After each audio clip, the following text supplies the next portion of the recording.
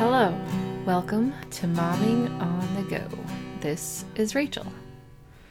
Today, my friend Ira and her husband Ivan share what they did when they heard the first explosions from their home in Kiev in the early morning of February 24 and how they are processing what is going on.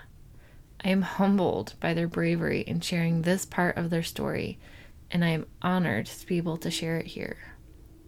Oh Lord God, we praise you because you are worthy. We thank you for giving us grace and mercy, and we ask you, God, for peace. I ask for the hearts of Ira, Ivan, and the people of Ukraine to be filled anew with courage. May they see you and cling to you in ways they have not seen you before. Renew their minds and their bodies, God. May the people of Ukraine and the world look at my brothers and sisters in you who are in Ukraine and see your glory. Amen. Without further ado, here are Ira and Ivan. We're a family of three. We live in Kiev. It's the capital of Ukraine. On the February of 24th, we woke up early in the morning at 5 a.m. because we heard distant explosions. And we knew right away that the new invasion of Russia just started. We knew that because for 2 weeks before that, we were living in constant anticipation and fear that every day it can happen. The war wasn't something new because the Russian war against Ukraine, it began 8 years ago in the year 2014 after the Maidan uprising. Since then, we lost Crimea and eastern parts of our country to occupation, Russian occupation, and we were a part of a small church. It's one of the network of churches of Christ. Brothers and sisters from Donetsk, that's the city that was occupied in 2014. They fled from there 8 years ago, and they were, the whole church, they were staying at our church building. And we learned from them what it means to be refugees, although probably we didn't understand them completely. Unfortunately, now we do. What it means when your hometown is being shelled and you have to just leave everything behind, your home behind, and leave and flee. Thankfully, Ira's grandma lives in a village quite far from Kiev, and it's a small village. There's nothing of importance for Russian forces here, so it's not being shelled or anything, and we fled to this place. And we've been staying here since, just because for now we see it as a safe place. Of course, it's a relatively safe place since the missiles which Russians shoot from the most southern part of Ukraine, they reach the most northern part of Ukraine, or they can reach the most western part of our country as well. Sometimes we can hear distant explosions. Sometimes we can hear fighter jets flying very low, and you can hear them quite well. There are also the local guys where they joined the militia, I guess. information to be prepared if invaders, if Russians will be coming here. So every town, every city, every village in Ukraine is now forming those groups of militia just to fight off, or to every village puts up checkpoints. So that's the reality we live in now. Maybe Ira can add some more, because of course we can tell different stuff, like we didn't want to wake up our little son. He didn't hear anything on the 24th, and then we were supposed to explain to him what's going on. Can you share, please?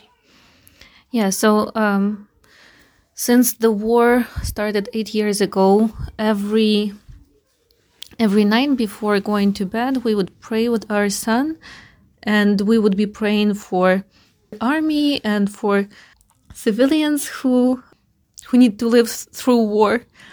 So it was something that was going on in our country for a while.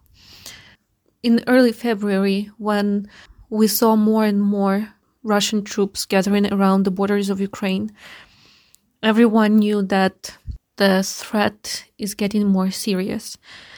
And our son's school, they decided to go online 2 weeks before the war, because they thought that it would be safer for kids to stay home with their parents. And many families, they also left the city to go further west or to even go abroad to be safe. When you live in this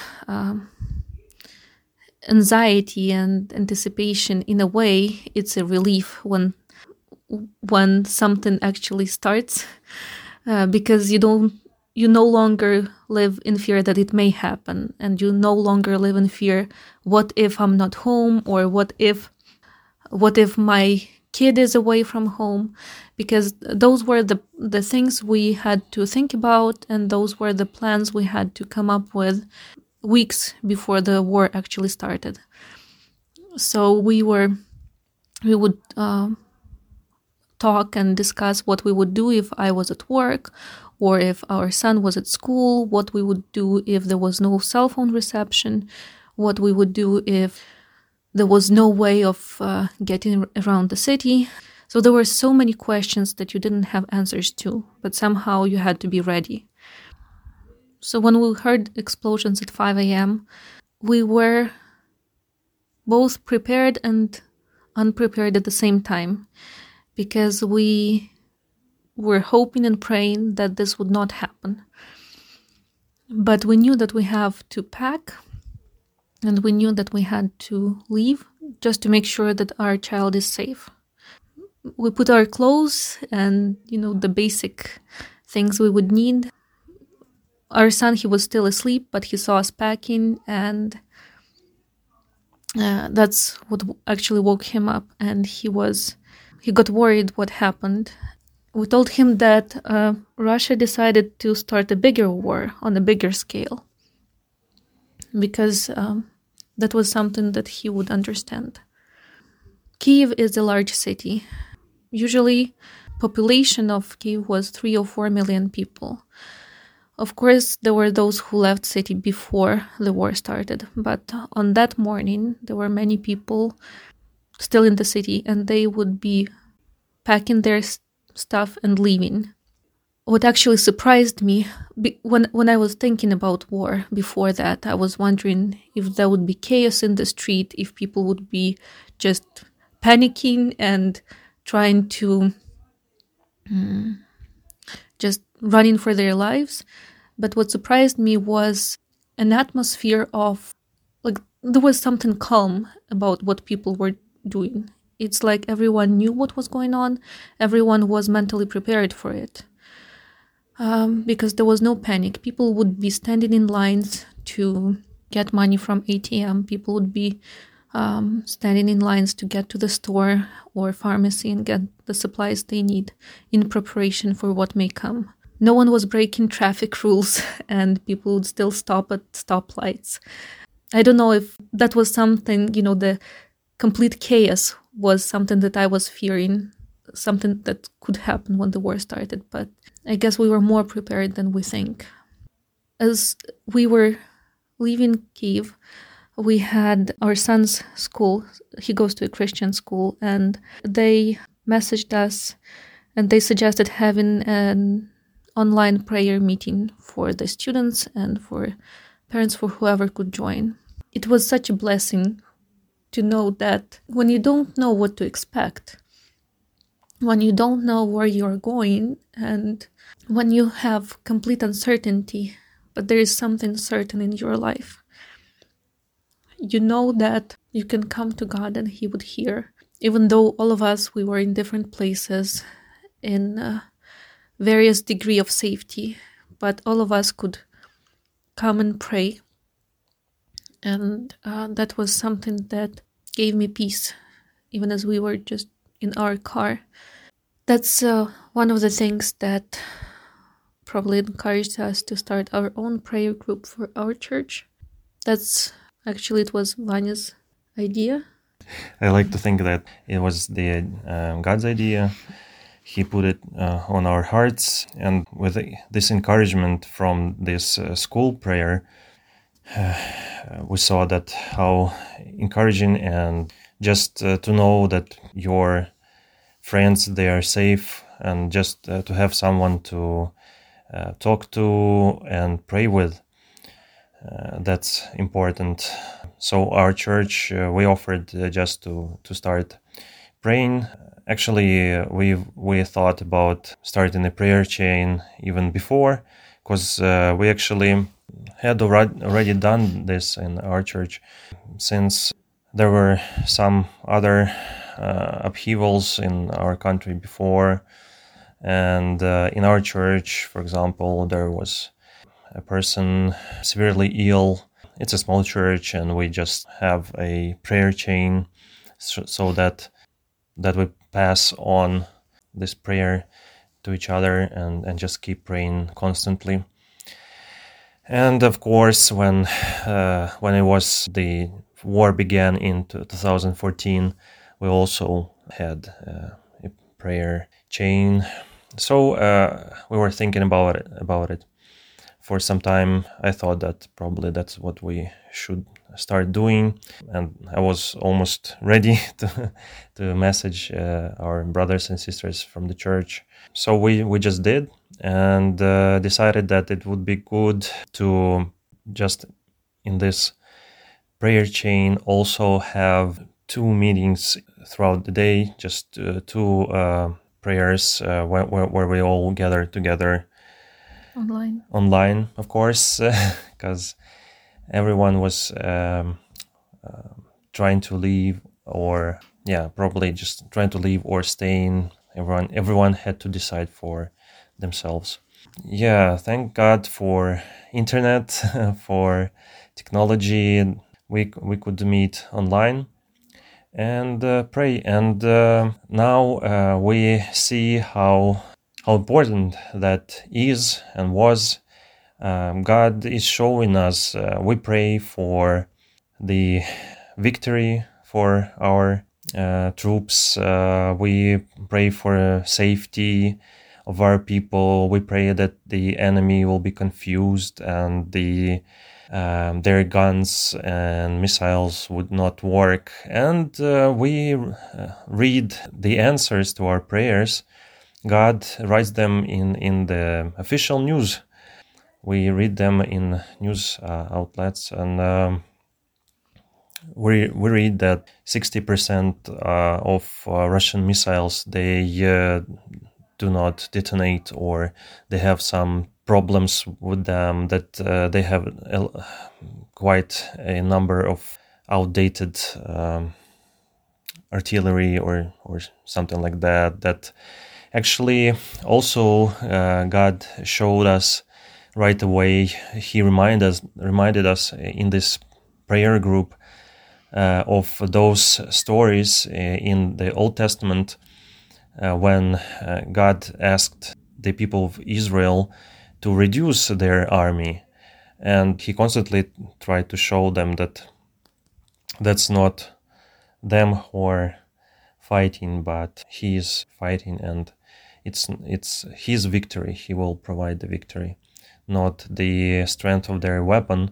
And that's actually the idea behind the David and Goliath story, and which is kind of everyone is comparing Ukraine and Russia to David and Goliath, being Ukraine being much smaller than Russia and having much smaller army and military.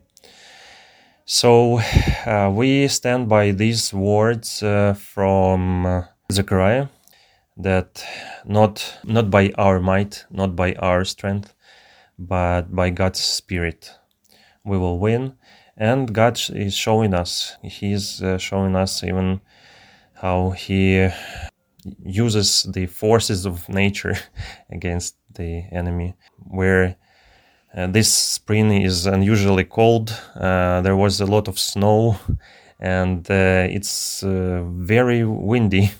We also heard news about this wind causing problem, and waves at the sea, not allowing the enemy warships to come to the shore, all things like that.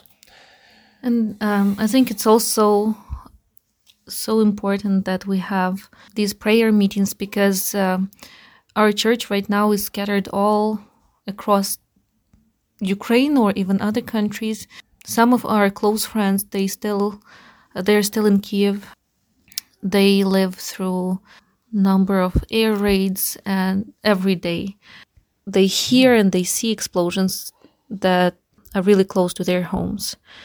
And some of our close friends have their family members living in other cities of Ukraine who were under heavy shelling or who were besieged. They wouldn't be able to have contact with them. So having this prayer group is something that helps us be strong and to have peace of God, knowing that when the times are uncertain, knowing that when we don't know what's going on, we may not know what's going on with our family members or our close friends, but God is still in control.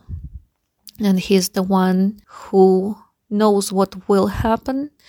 He was not taken by surprise when Russia decided to start this large-scale war against Ukraine. I'm sure that God knows when we will win. So we pray that He would help us remain faithful and that He would help us trust Him and know that He did not abandon us, that He is with us, even when times are hard. We also trust that God would help us not surrender to fear and not surrender to hatred when we see so many terrible things happening around us, because that's something that we are trying to preserve. We are trying to remain human when we see such terrible things happening around us. Even though this war is hard for everyone, it's also hard to think or to see how it affects kids. Because our son, he is almost 8 years old, and he doesn't hear lots of news, but he knows enough, and his thoughts are very profound. And when you hear him talking to his classmates or to his new friend who also had to flee Kiev, when you hear their conversations, you understand that kids are processing this on their own level. Like there was this girl who was wondering if she would have to take the same year in school again because the war started and so they do not have any classes. So she's wondering if she would remain in the same class 2 years in a row. There were kids who had to leave their homes, and like our son, he was asking if we'll come home. Just knowing that knowing that kids have such questions, knowing that they shouldn't have such questions, is really hard. But it's also so important to give our kids this, to share with them this peace that we can have from God, and teach them to trust Him and trust in His goodness. That's something that we learn ourselves every day. We learn to see how God answers, how He is active. He is not idle. Yeah, that's what sustains us. That's what moves us forward. Lets us actually live in His victory, because we know that this current war is just a manifestation of a greater warfare for people's human hearts is going on. We know that when there is peace in Ukraine, one day there will be still this war going on, and we still will need to be alert, be ready to work for the kingdom of God. Another thing that we learn is to really appreciate what you have and be thankful for every single blessing, because when we are relatively safe today, we thank God for it. When we have enough food and water, we thank God for it, because we know many people who don't have it. When we have electricity, and so many other things that we take for granted, we have clothes and a place to live, we have beds, all of those things that are part of everyday life, things that we take for granted. But we know people who don't have all of those now in Ukraine.